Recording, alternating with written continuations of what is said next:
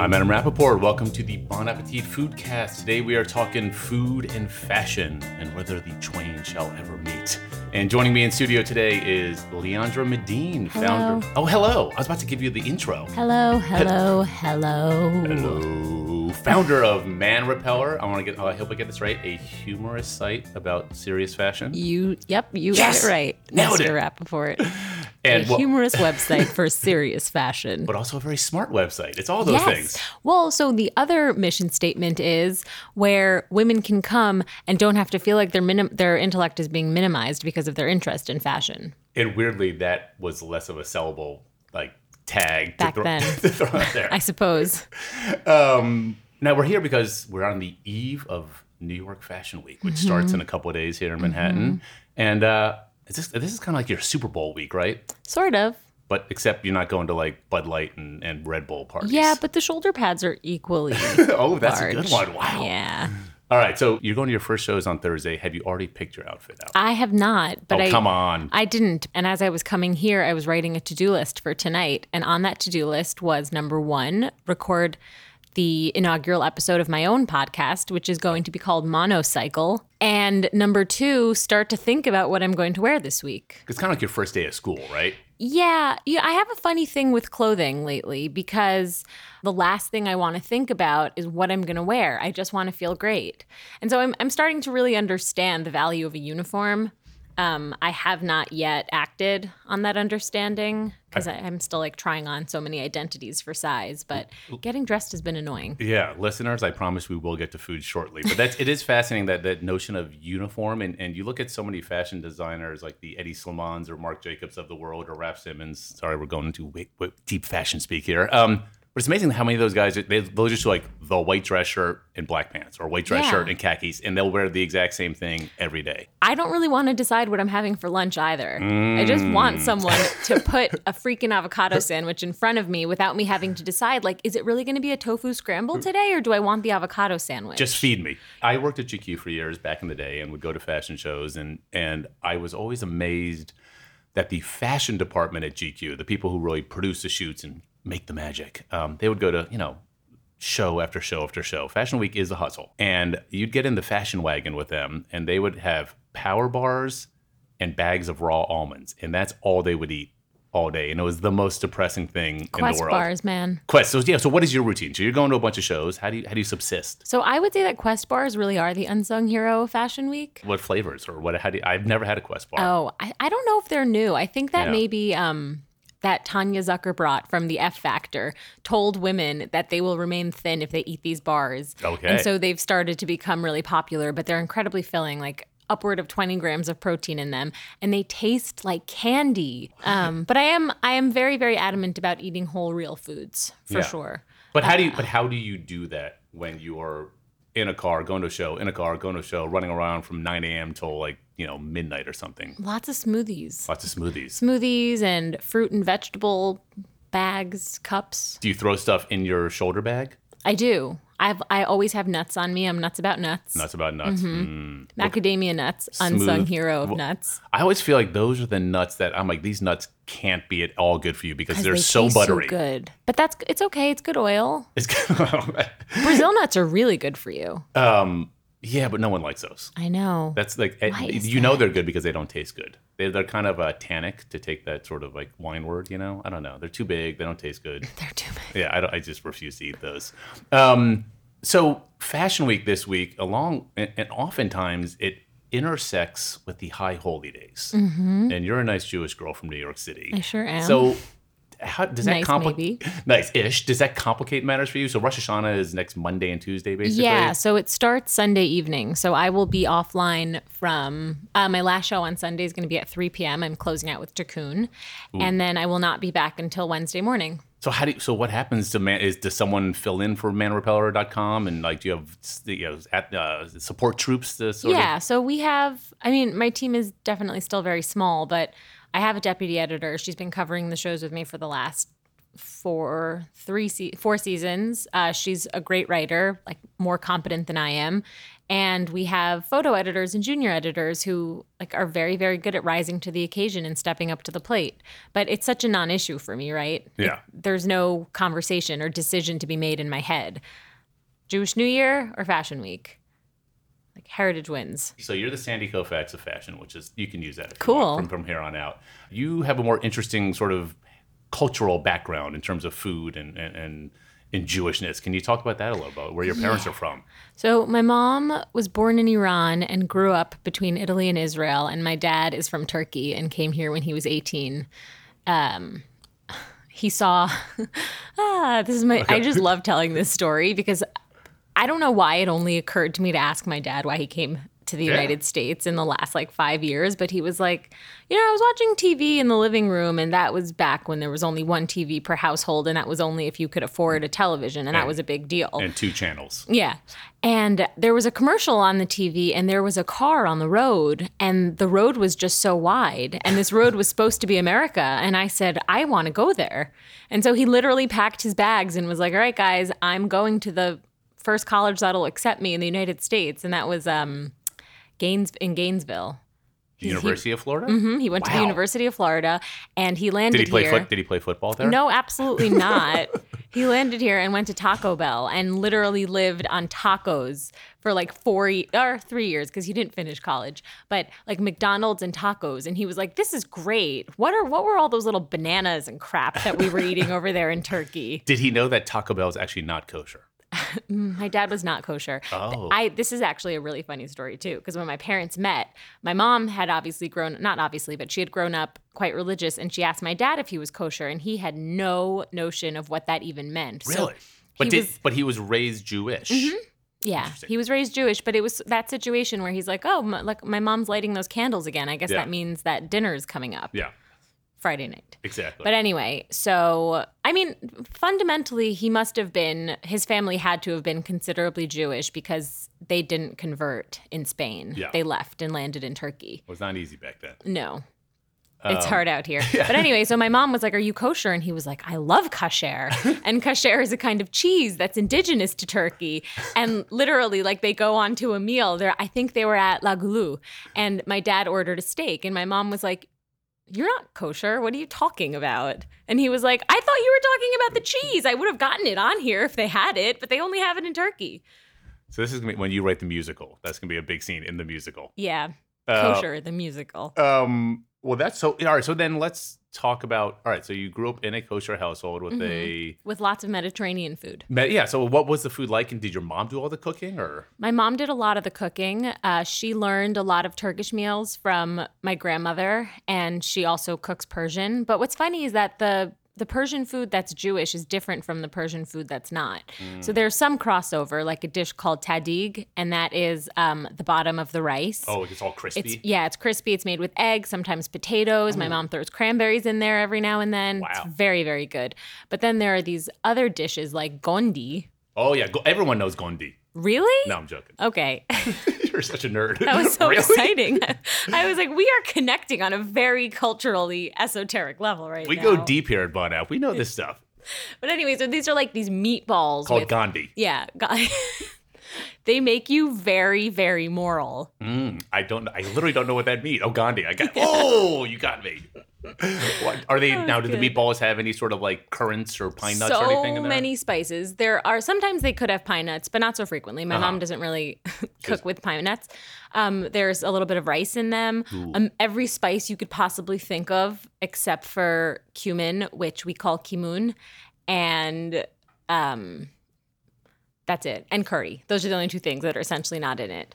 And then we have this thing called like choresh. Choresh. And it's dill and spinach and beef. Ooh, like ground beef sort of thing, and it's all sautéed together? Yeah, it's so good. It's not sautéed. It's something else. It's something. So a lot of these are dishes you would have on Shabbos dinner on Friday night, correct? Mm-hmm. All right, then let's talk about, okay, so that all sounds totally delicious. B, for those of you not Jewish out there listening, Yom Kippur is the highest of holy days, Day of Atonement, and you fast for 24 hours. You go to temple all day, and you try to make so cool. Really? Wait. I've never heard that word associated with Yom Kippur. Yeah. It is a nice day to sort of kind of come to terms with yourself and just sort of look in the mirror for a little while. Yeah. It's a little scary. So that's my next question. So at breakfast, traditionally, for most of us sort of Ashkenazi Jews here in America. Bagels and spreads, Bagels and whitefish and lox and cream cheese and chopped liver. That's delicious. I would love it if my family would offer such dairy delights. Instead, we are forced to have this my grandmother hosts the breakfast every year, the one from Turkey, who is still mentally in Turkey. The one from Turkey. Just refer to her as the one from Turkey. So is she busting out the rice and stuff or what? She's busting out the rice. She makes a kosher beef stroganoff. That's not the stuff you want to eat. You don't eat beef stroganoff in September? No. Who wants to eat that ever? Because you have to make it with margarine for it to be kosher because then it's dairy. God, yeah. Also, I always took it that the reason us more conventional Jews here in America had the dairy delight spread on Yom Kippur breakfast is because it was easier to digest, and you didn't want big, rich, heavy, meaty things after a day of not eating. I would agree with you on that. We sat next to each other at a dinner a couple years ago during a Bon Appetit food and fashion event for the designer Tom Brown at La Grenouille, famous French restaurant in the East 50s. And at the time, first of all, you're pretty young. You're what, 26-ish I am now? 26. You've had remarkably quick success, and we can talk about that. But at the time when you were 24, you said you did not really cook at all. You came from a household where food was very interesting, and your mom cooked a lot, and your grandmother. But have you since learned anything? Have you gotten busy in the kitchen? Yeah, so I think that my relationship with food, I intellectualize every relationship I have with everything. And my relationship with food at that period was very much Ruth Reichel not becoming my mother. You can't say Ruth Reichel. Come on. I feel like I may as well while we're here. That is awesome. Said Choresh. Ruth Reichel. Anyways, Ruth Reichel, former... Ruth Reich. That would not be good. But it was a lot of not becoming my mother, right? Yes. And my mom had kept a beautiful home that I only was able to appreciate after I started to build my own home. But I just didn't want to cook because I thought that it would conflict with my being a working woman and doing everything that I was trying to do and build in my life professionally. And you were working right out of the gates. You started Man Repeller when you were still in college, finishing up at the new school? Yeah, I was a junior. Yeah, so you hit the ground running. I sure did. Who has time to cook? Yeah. Well, and my dad, every time my mom would try to teach me how to cook, my dad would be like, Laura, why are you wasting your time? This feminist is not going to cook. That's funny because I thought your name was Leandra. My mom's name is Laura. Laura. He's telling, why are you wasting your day? Okay, yeah. There you go. My mom's Laura. This feminist is not going to cook. What? So in the last couple of years, have you found time? I have. So that was my relationship with food back then. I have since gone on to re-intellectualize it. And I think I've been able to determine that it is such an important language among families and friends. And it's totally the centerpiece of connecting with people. It's where we gather at the Yeah. table. And as a result of that, I have sort of felt like I was doing a disservice to myself, not picking up on the tremendous influences that I grew up around that I have clearly largely taken for granted and have only consumed. So I've been learning how to cook. I've been doing a little bit more. I make smoothies on Saturday mornings. See, that's cool. So so the question is, though, learning to cook, are you learning to cook the food of your mother or the food of New York City? I think it's a combo platter. I think I'm trying to, literally. For $11.99. I'm really trying to integrate both. My husband and I are both quite healthy eaters, and, we very much believe in the whole organic, grass-fed food movement. So you're a fan of whole food? I'm a fan of Whole Foods, indeed. So your husband, A.B., you got married a few years ago. Yeah. And so have you had time to sort of set up your house, and do you have the kosher dishes and all that, or you order out every night, basically? Well, so that was a given. When we were registering for our wedding, it was these will be our meat dishes, these will be our dairy dishes, and we also have a set of glass dishes because those can go either way. That's a lot of storage for a New York City apartment. Yeah. Wow, you just got to just deal with that. I never even thought about that. The kosher kitchen has to be bigger. Yeah, so I'm pretty creative about my plate use. There's one next to my bed, and that's where all my jewelry is. And in case you're having friends over, you just take that plate and put it on the table. Exactly. Well, let's talk about just food and fashion. And we, at the magazine, started doing this Feast or Fashion series about 4 years ago. We're pairing sort of best chefs out there with some of the best designers and doing events. And there was, I remember people at first saying, food and fashion, that's insane. No one in fashion eats. When people say that, what's your take? I find it a little bit infuriating. It is unlikely that a hardworking woman who's up, or a man who's up every day at 7 or 8 a.m. is not eating. Yes, that'd be impossible almost. Yeah, it's very hard. I think that a lot of people in this industry care about what they look like and work really hard in order to maintain a shape. So, you'll make time to go to a 7 a.m. workout class, but you're not going to compromise having your freaking lunch sandwich. Exactly. I think my take, and just having been around the fashion world for a while, is that nowadays, and maybe it's part of this food revolution and eating healthy, but I also think there's a lot of stereotypes with the fashion world, but I think now people are more fit than they are skinny. Like that there is a premium put on going to exercise class and eating well, and it's not just cigarettes and martinis anymore. It's pretty excellent that the narrative is changing. It's not considered like Vogue to be tiny, tiny, tiny and twiggy. Is that a lowercase v or uppercase v? It's both, because we are at One World Trade. Yes, Condé Nast and Vogue is one of our sister labels. But I like Carly Kloss is someone who I think she's been a pioneer of changing our conception of what a good body in 2015 looks like. And Carly is a very famous model and tall, who also does her own little line of like vegan cookies for Milk Bar. Yeah. David Chang's sort of. She has an incredible body, and she's super, super tall and very thin, but she does not look like she's starving herself. No. And if you look back at the models who have truly been able to achieve super status, none of them were so thin that they were going to crack in half in the middle of the runway. No. Well, I also think what's interesting about fashion and food is that so many of the gathering points happen at restaurants. There are always like the famous restaurants and dinners, and you're constantly, I imagine you're constantly being invited to a bazillion dinners, yes? Yeah. Do you go to many? I'm so popular. Yes. I get invited everywhere. I go to them pretty frequently. Specifically to that point, I think that when you think about connecting with your friends and seeing them, like, sure, you can sit around a table like this and chat, audio equipment present or headphones not. on.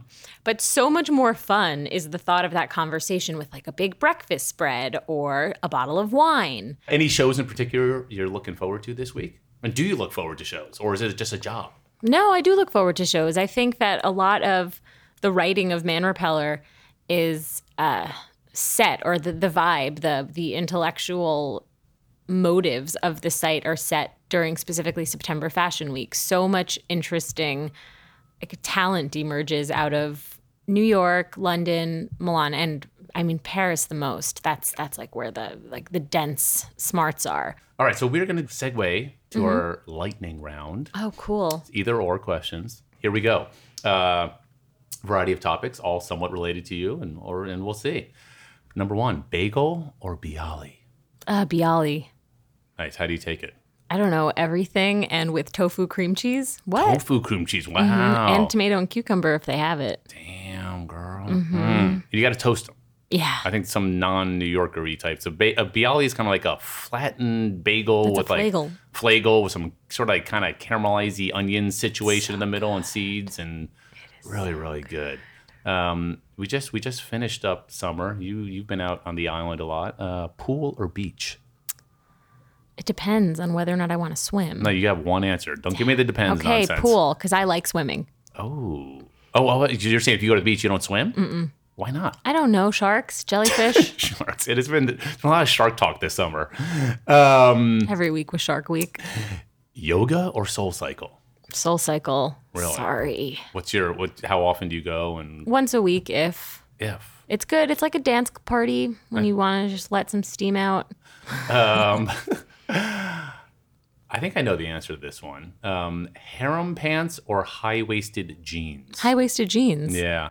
Let's talk about your husband. Anniversary or Valentine's Day? Anniversary. Really? Mm-hmm. What do you guys do usually for your anniversary? I don't know. We high five for still being married. It's been 3 years or something? Yeah. Barney Greengrass or Russ and Daughters? Russ and Daughters. Wow, that was a quick one. But you're an uptown girl, though, right? I know. But I really like Russ and Daughters. You make the trek. Have you been to the Russ and Daughters Cafe? Mm-hmm. Yeah. Birkenstocks or flip-flops? flip-flops. Nice. Do you have a brand that you like, or do you not like to talk about endorsing various brands? I like Havaianas. They're pretty awesome. Green juice or green tea? Neither. Wow. What's your go-to bev? Like Besides a blueberry Leclan? banana smoothie. All right, that sounds good. Oh, this is one Or of these. H2O. I'm pretty big on water. Last question. I think this is the last question. This is one of our go-to questions always. Butter or olive oil? Olive oil. Really? Yeah. Because you can. Butter looks like a clogged artery to me. Wow, that's depressing. That's going to depress me forever now. Yeah, I don't know. Maybe think about that the next time you smear it on your bread. Damn. And with that, ladies and gentlemen, Leandra Medine, founder of manrepeller.com. Check out your new podcast. You can just go to the and site. the one that we already launched, which is called Oh Boy. Nice. And that we can access that on your site, correct? You sure can, or in the iTunes podcast app. And your Instagram account is? Man Repeller or Leandra Medine, depending on what you want to see. Lots of husband or lots of fashion. I think probably more people want lots of fashion. Not that Well, AB's not a cool dude and all, but whatever. Whatevs.edu. I'm Adam Rappaport. You're listening to the Bon Appetit Foodcast. Thanks for coming. Thanks for having me.